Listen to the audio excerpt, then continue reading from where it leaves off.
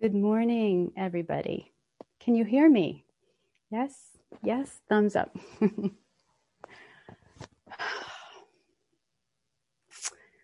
I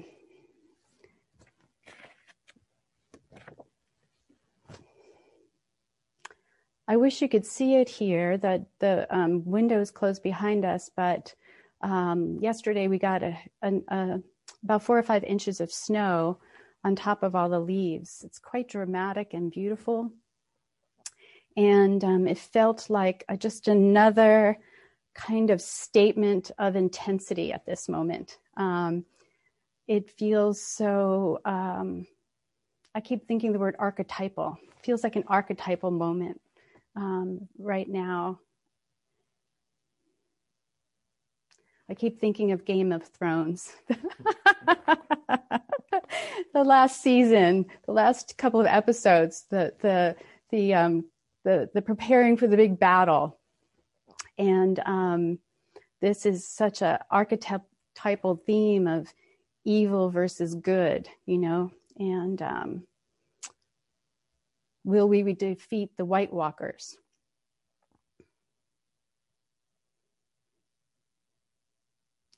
That there is an intensification and a recognition of things that have been operating and kind of building energy and momentum, all kinds of forces, you know. And along with this, there's also, it's a full moon. It's a 3-day full moon. It's a whole weekend full moon.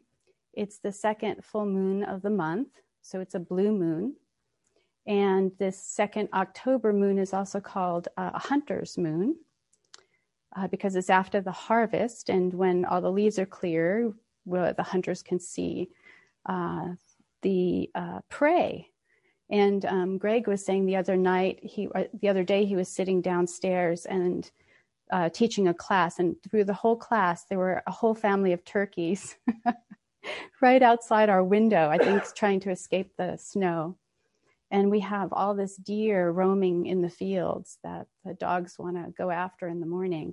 So I can really feel this seasonal sense, archetypal sense of the season of harvest and the beginning of winter. Some indigenous peoples call this moon the travel moon or the dying grass moon. And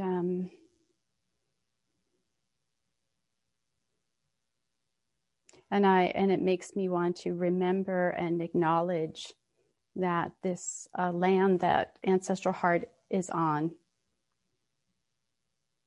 is not our land. It's the Lenape and the Mohegan lands. It's also a mini moon, so it's one of the smallest moons of the year.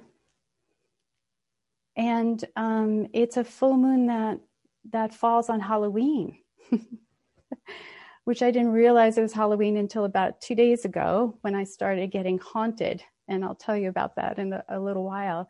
And that Halloween falling on a full moon happens, I think, only every 20 years.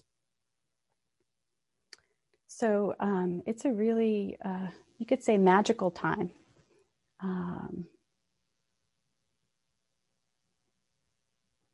And magical in the sense of both dark and light, you know.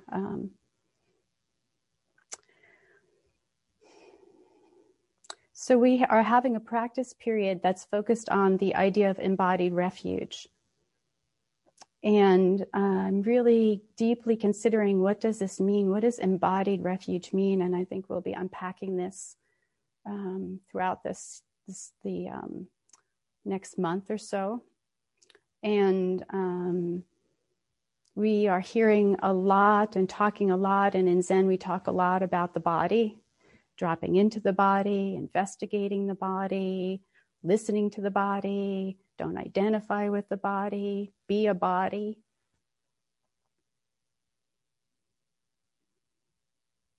And then there's also this teaching from our spiritual ancestors that tell us that this body is not a solid, permanent thing.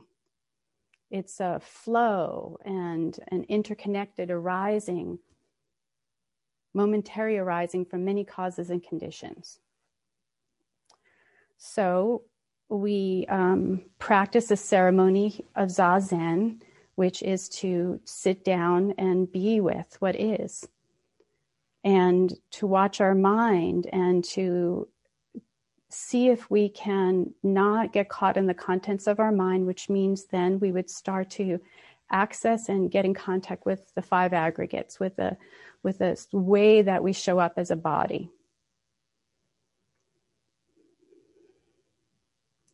So we do this, and maybe even in the beginning we think, this is wonderful, I'm going to just drop self and drop into the body. Lovely.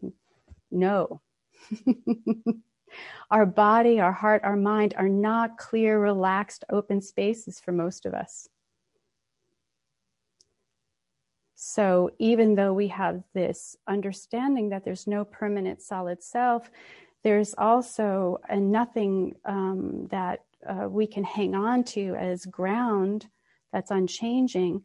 There's also this understanding that we have these kleshas, these persistent, not permanent, persistent habit patterns. And what we call a self is really an arising of the body states, self states. And it is, again, not a kind of peaceful community in there. There's often very different and changeable and competing facets of our body, mind, and heart arising.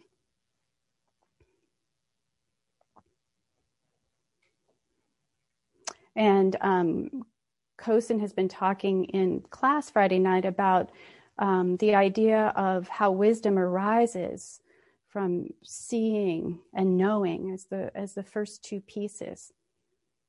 So I want to talk a little bit about how do we see and know and gain wisdom about these selves that appear before us. And how do they speak to us? How do we listen to the language of the body and understand how the body is expressing self and expressing wisdom? So in Westerns, there's so much to say about it. I realize most of my training has been around this. And so I don't want to get too tangled up in the details, but I do want to share some things that have been helpful for me as I sit down on the Zazen cushion and try to understand why I can't settle and relax and find big mind. So in Western psychology, there's an understanding of this idea of self-states, that the mind and the body consists of different relational selves, and that a self-state might arise, and it has a very particular kind of manifestation, particular way of thinking, a particular way of feeling, a particular way of relating to others. It arises out of conditions, usually out of a relational field. And the idea is that to be kind of healthy and alive and fluid, there needs to be an awareness and a flexibility of those states that they can kind of flow like, they arise and they fall away. And they are able to be, they don't get tenacious or sticky, And that what happens is that when we have a lot of distress or we're suffering a lot, usually it's because we are having a problematic relationship with the self-state that's arising. So there's a term called an empathetic break. And what happens is we can shift into a self-state that has a relational trauma from the past. And it has its own effective truth, its own way of showing up, its own way of seeing everyone around them. And it's an empathetic break because we kind of lose contact with it. It moves into a kind of solidity that we then find it hard to work with. And there's another notion of disassociation. Philip Bromberg talks about this, that if there's some way that we can't be stable with a particular arising, a particular self state, we have a tendency to go to disassociated states. So we'll kind of find a place to retreat to or go to in order to manage.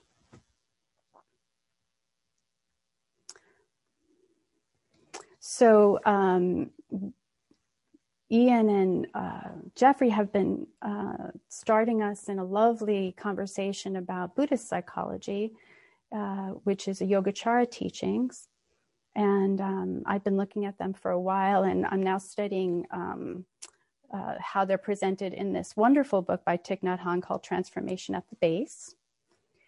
And so different cultures, different theological perspective talks about it a little bit differently. So in Yogacara, we talk about this idea of seeds, that there are these collective and individual seeds that manifest as body, mind, and speech. And that, in fact, our body and our mind and the world are manifestations of these seeds, that everything we see is a result of these arisings that happen deep in a form of consciousness called storehouse consciousness. And what's really useful and interesting to me, and I think for the way that our Sangha explores karma, is this understanding that these seeds are both individual and collective. So Thich Nhat Hanh says that these seeds are the experiences, ideas, and perceptions of many people throughout space and time. That each cell of our body possesses all the characteristics, all the elements, all the experiences, all the joy, all the suffering of many generations of ancestors. And this isn't just an idea, it's a lived experience. He says, each joy and every sorrow of our mother and our father penetrates us as a seed. It affects us and influences. As Jeffrey was pointing out, it perfumes the way we feel and see in the world. That nothing that we receive through our senses is ever lost. It's there, somewhere, and it arises unbeknownst to us at particular moments.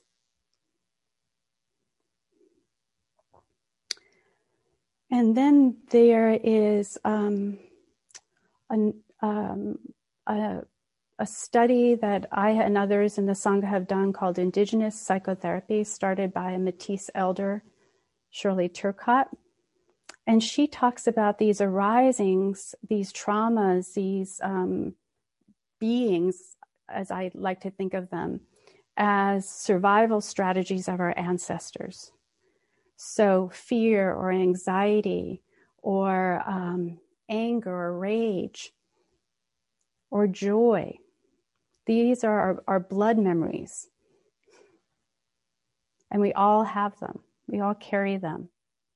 And if we can open them up and see and work with them, we can transform them. We can see what the wisdom is there for us, or we can let it go.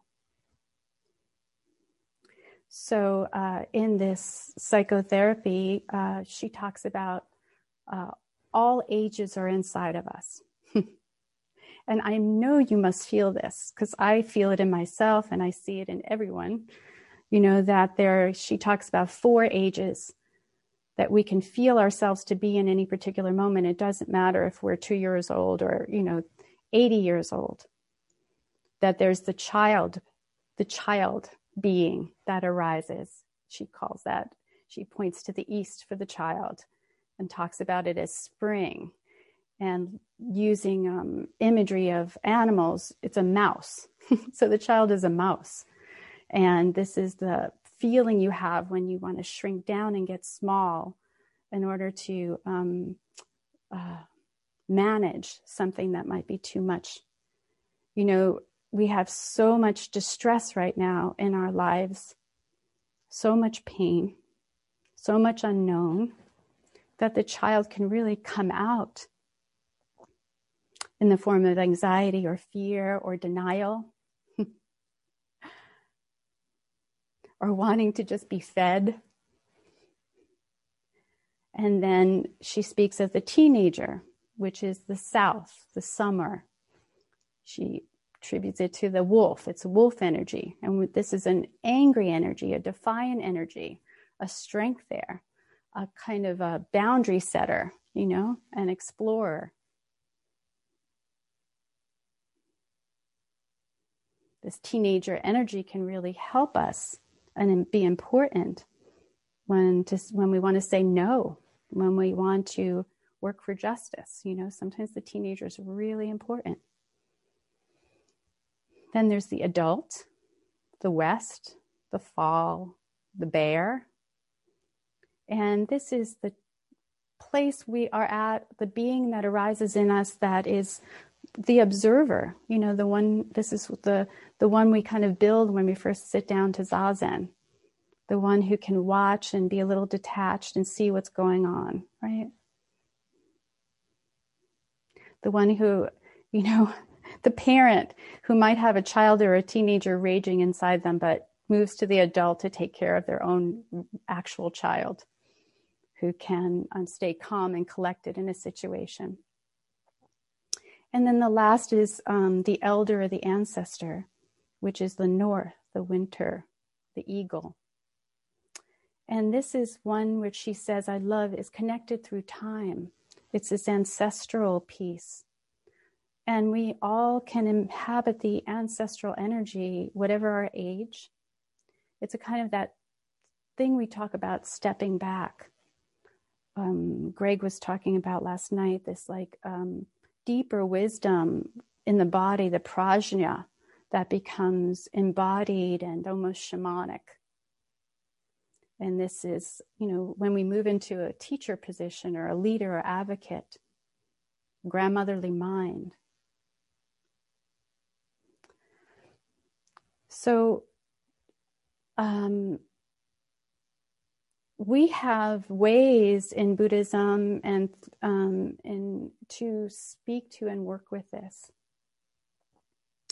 And it's interesting to me because when I was thinking about this, like I said, I didn't think about Halloween, but there is this moment right now where I feel as if, there has been throughout many cultures this idea of a parting, of a veil between the living and the dead. It's like a request to start to heal what's in the shadows and own it and work with it. So we have, there's a tradition in China and Vietnam, and it's also in Taoism, which is this idea of hungry ghost. And we work with it here in Buddhism too. On Halloween, around this time called Sagaki, we invite the hungry ghosts in. These are all those beings that kind of torment us, that the shadow parts of our being, the anger, the rage, the fear, the overeating, the addictive qualities. And as many of you know, the imagery is these hungry ghosts have these scrawny little necks and these huge bellies. And they're tormented because they can't feel satisfied. And in this understanding from these traditions, it's said that these hungry ghosts emerge from neglect or desertion of ancestors.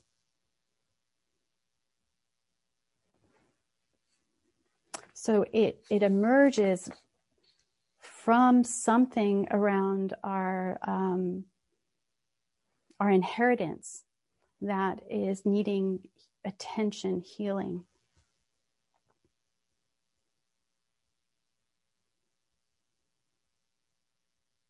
So the idea, for me is we have to embody the shadow. We have to learn how to work with what we've exiled, what society has exiled, what has been put into what we say the dark. And when we sit down to Zazen, I think what happens is all of these beings, these energies come to speak to us, you could say.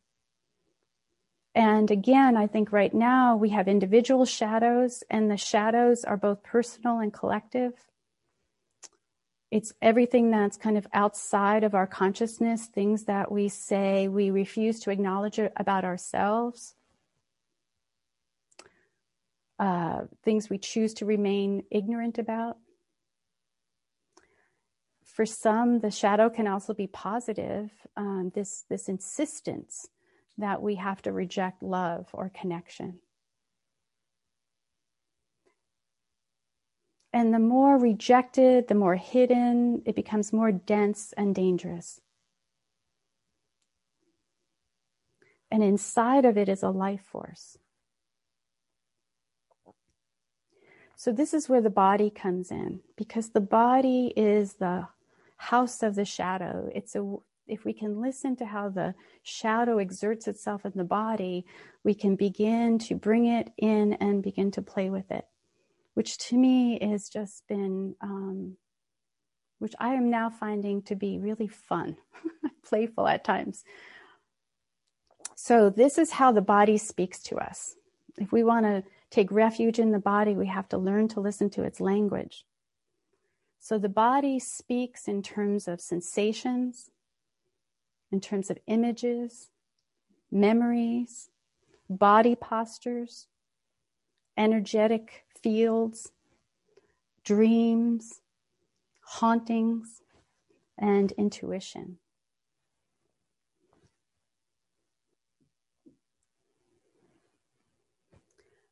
When I'm about to give a Dharma talk, I usually have no idea what I want to say. Then I usually think I have nothing to say. And then something happens. And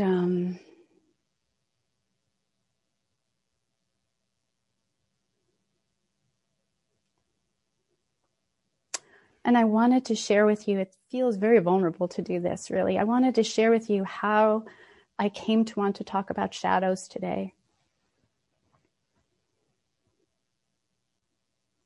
So last weekend, I went to a cabin in the woods that I've been going to for about 13, 14 years.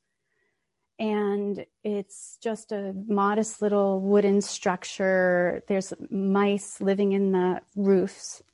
All night long, they're scurrying around. I have to go get water from a pump well. There's no electricity. I use a kerosene lantern. I love this place. It used to scare me so much to be in the dark alone in this cabin. And now I feel totally at home, and totally at home with all the shadows and all the moments when I'm kind of just there with the sounds and the mice and the darkness. And I was telling some folks that I really feel the ancestral energy there when I go. I feel it in the trees speaking to me. And I often go with a friend of mine who's in her 60s, and she's a wonderful healer, beautiful person. And I was telling some folks that we were sitting on the back porch in rocking chairs with a kerosene lantern in the darkness, laughing and howling and crying for hours. And as I was sitting there, my friend, her name's Ellen, her face started to change. And I started to see all these different beings. And she said the same happened for her. So that weekend, I was reading Thich Nhat Hanh, and I started reading a piece about shadows. And I was reading actually Sebene's book, Sebene Selassie, our dear Dharma sister, called You Belong. And it's a great book also that speaks to shadow. And it's what I love about Seb, and I love how she does it in this book, is she'll speak about something and she'll maybe critique it, right? And then in parentheses, she'll say, yeah, and me too, you know? Like she's like, okay, I got this too, you know? And also that every part of us belongs. We have to be intimate and make friends with all of these parts. So I was sitting in the Zendo the other night, and I had gone through my normal torturous process about the talk, and I was having a lot of fear and anxiety. And all of a sudden, I was sitting there and I was looking at everybody with black robes on. And I just started thinking about witches. And I hadn't remembered about Halloween. And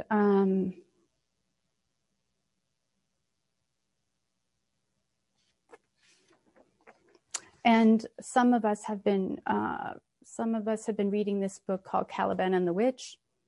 And it's all about witch hunts.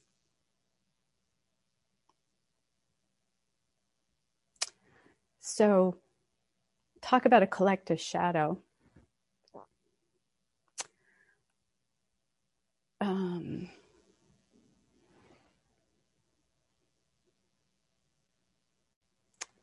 So for over 200 years in Europe, they don't know how many people, they don't know how many, mostly women, maybe 80% women, but hundreds of that, 50 to 60,000 women were tried, tortured, burned alive, or hanged. So they don't know, the numbers could be higher, the numbers can be lower. I bet they're higher. And in this book, Silvia Federici speaks about how that these women, subjects, had to be destroyed in order for capitalism to come to be and to be able to begin its systemic exploitation. And who they destroyed, the women that they destroyed, they were the healers. They were the heretics, she says. They were the disobedient wife. They were the women who dared to live alone. Most of those accused and tortured and murdered were poor and elderly. Many were midwives. Most were menopausal or postmenopausal. So I name this because those seeds are here and they show up. And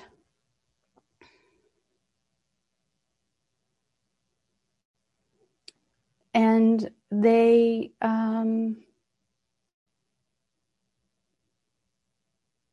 need to be recognized.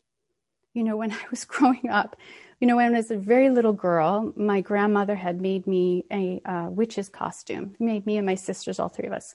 I love these costumes. I didn't want to take them off. I wanted to wear them all year round. They just felt good to be in. And then when I was a little kid, this is the kind of training I had around patriarchy. You know, I used to watch the TV show Bewitched. And it was a horrible TV show because the whole point of the TV show is that Samantha, to help support her husband so he's not threatened, does not use any of her powers. It was, the only saving grace was Endora. Is that her mother, who refused this and would undermine Dagwood or whatever the husband at every move. So this, you know, it's very interesting for me to look at, you know, my generation's training around patriarchy. And I love living with people of different ages and because the training is not necessarily always the same, but it's there in different forms. So what happens to our what happens with those seeds, you know, and what do we do to survive? And if we don't look at it, face it, and feel it, how does it get twisted? So I've been thinking a lot about what it is to be a woman, a European woman, with European roots, so a white woman, because this attempted, some call it genocide, some don't, some call it, just an era of terrorism. How it happens when a body gets traumatized like that, and what's the moves that you make?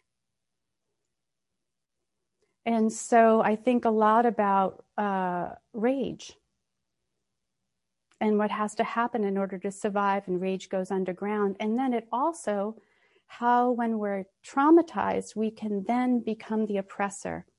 So the oppressed becomes the oppressor, tries to gain power through dominance or through obedience, all sorts of things.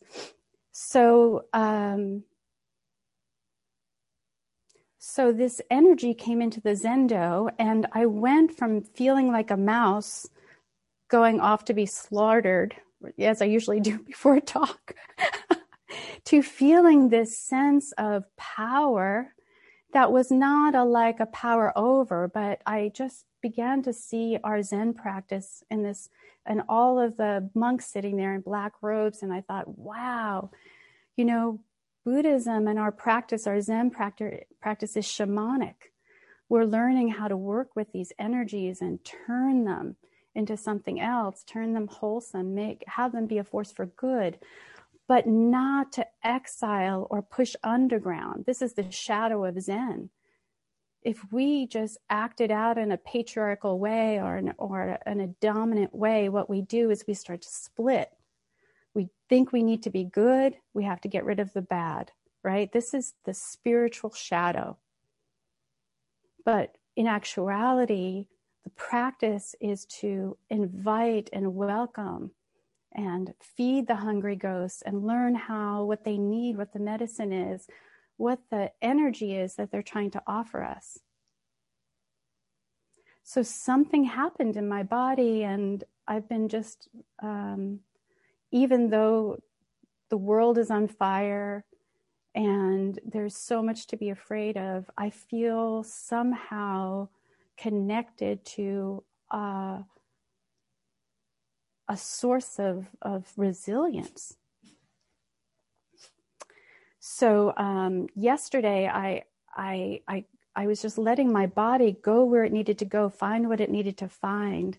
This is how I do talks, and so they're a little torturous, So I spent 3 hours reading Ruth King's book about rage. I was so enthralled with it. I didn't want to put it down. And I thought, how am I going to turn? I have to give a Dharma talk, not a talk on rage, but it is the Dharma. So Ruth King has an amazing book about how rage gets disguised in all these forms, and she addresses it particularly for female-bodied folks, for people who grew up being seen as a woman. So she says, I long to live wide open, liberated from all forms of oppression, especially those that were self-imposed. I began to acknowledge that dancing with the heat of rage, my own and others, was not only my nature, but also my service. Since then, I've realized a deeper awareness of rage and its wisdom. So rage can have these qualities of that are distorted. And she names 6 of them. I won't go into it.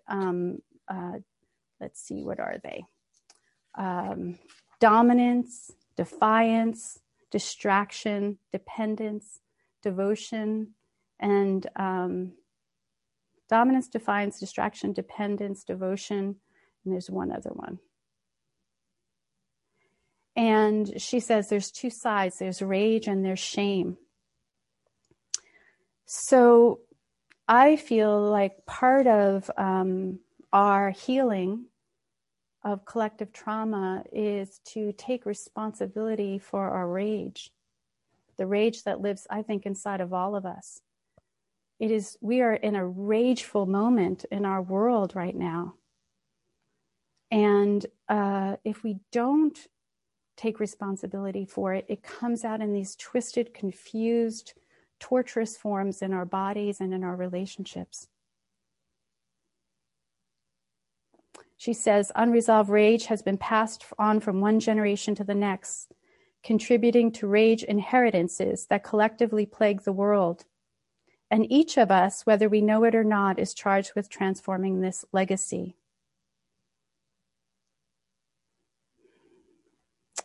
So,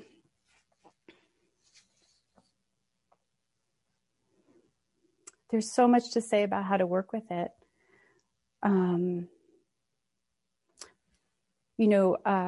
The first thing we have to do, which is why I think Zazen is so critical, or some other practice of stillness and being with, is that we have to, as Joan Sutherland says, create a psychic container big enough for these energies, because they will overwhelm us.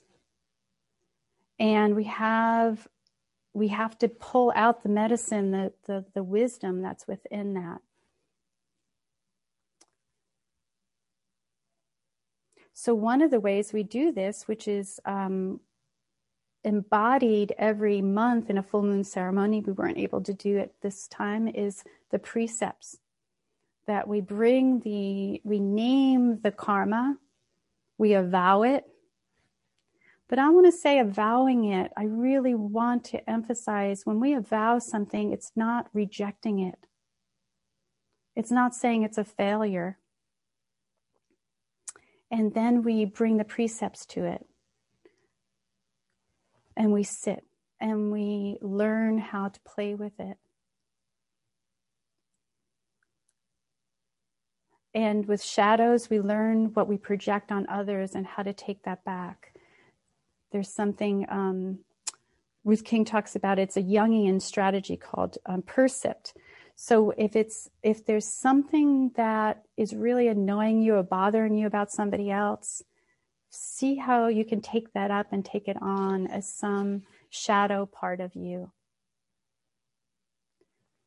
Look, what we're doing politically right now is insane. We are completely putting the shadow on the other. And I say this with a great sensitivity that I believe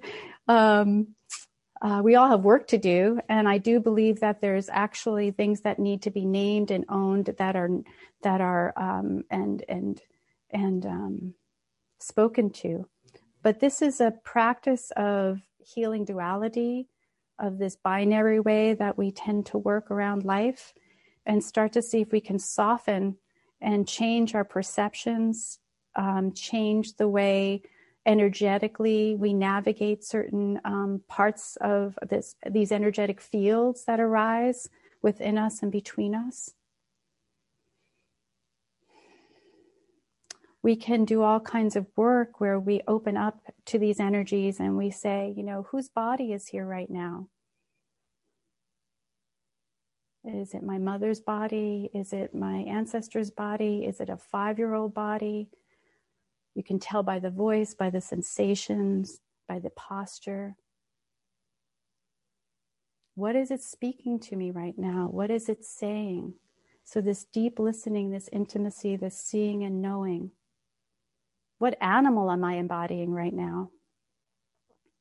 So we sit zazen, we breathe, but we also, I think the shadow needs lots of space. So we move and we chant and we hum.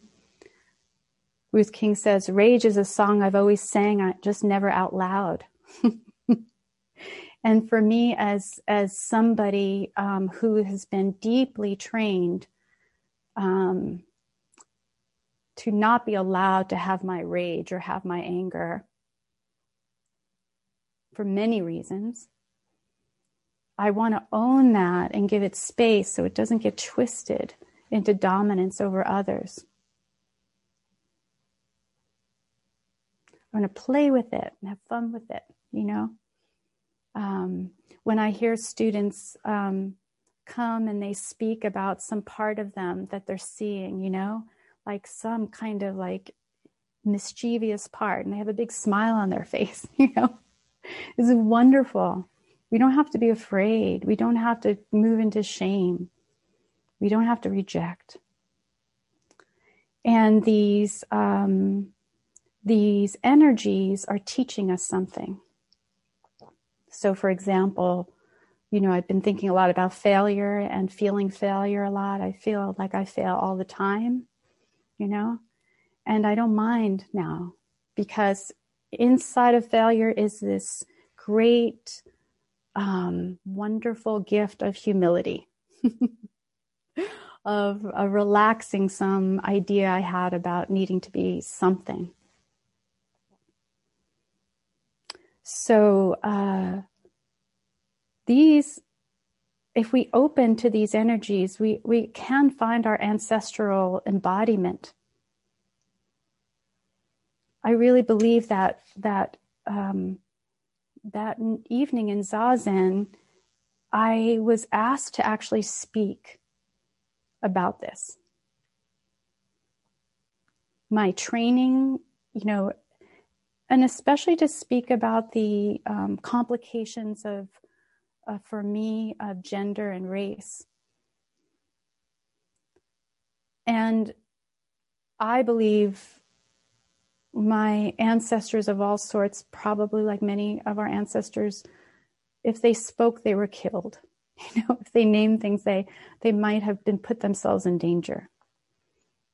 But now we're in a moment where so many people are finding their voice. So many people who have not been listened to are demanding to be heard. And we can continue to offer, there's so many practices in Zen and in Buddhism that offer an energetic field for us to do that. Rituals are another amazing ceremonial form to help hold archetypal energies.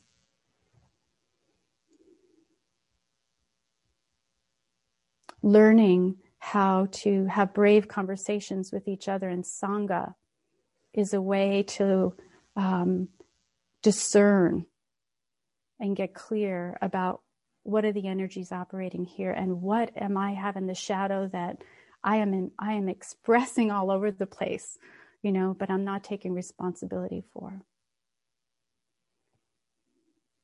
Having lots of patience and generosity, and then taking refuge in Mother Earth.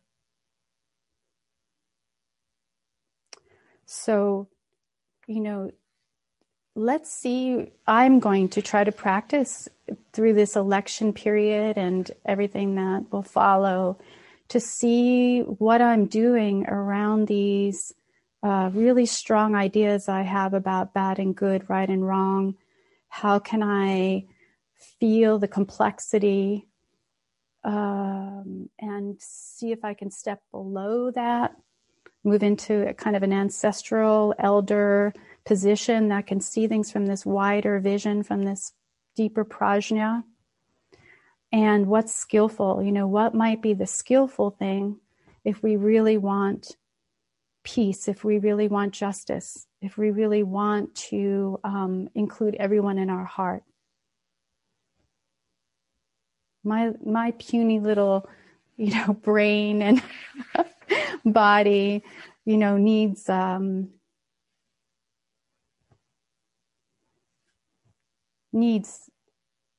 to know it's so much wider than that it can include everything. So the way we can rest in that big mind and that big heart is by healing those things that we exile. That's the beginning of it. And then we gain energy, and we gain creativity, and we gain playfulness, and we gain a capacity to be resilient. So, okay, thank you.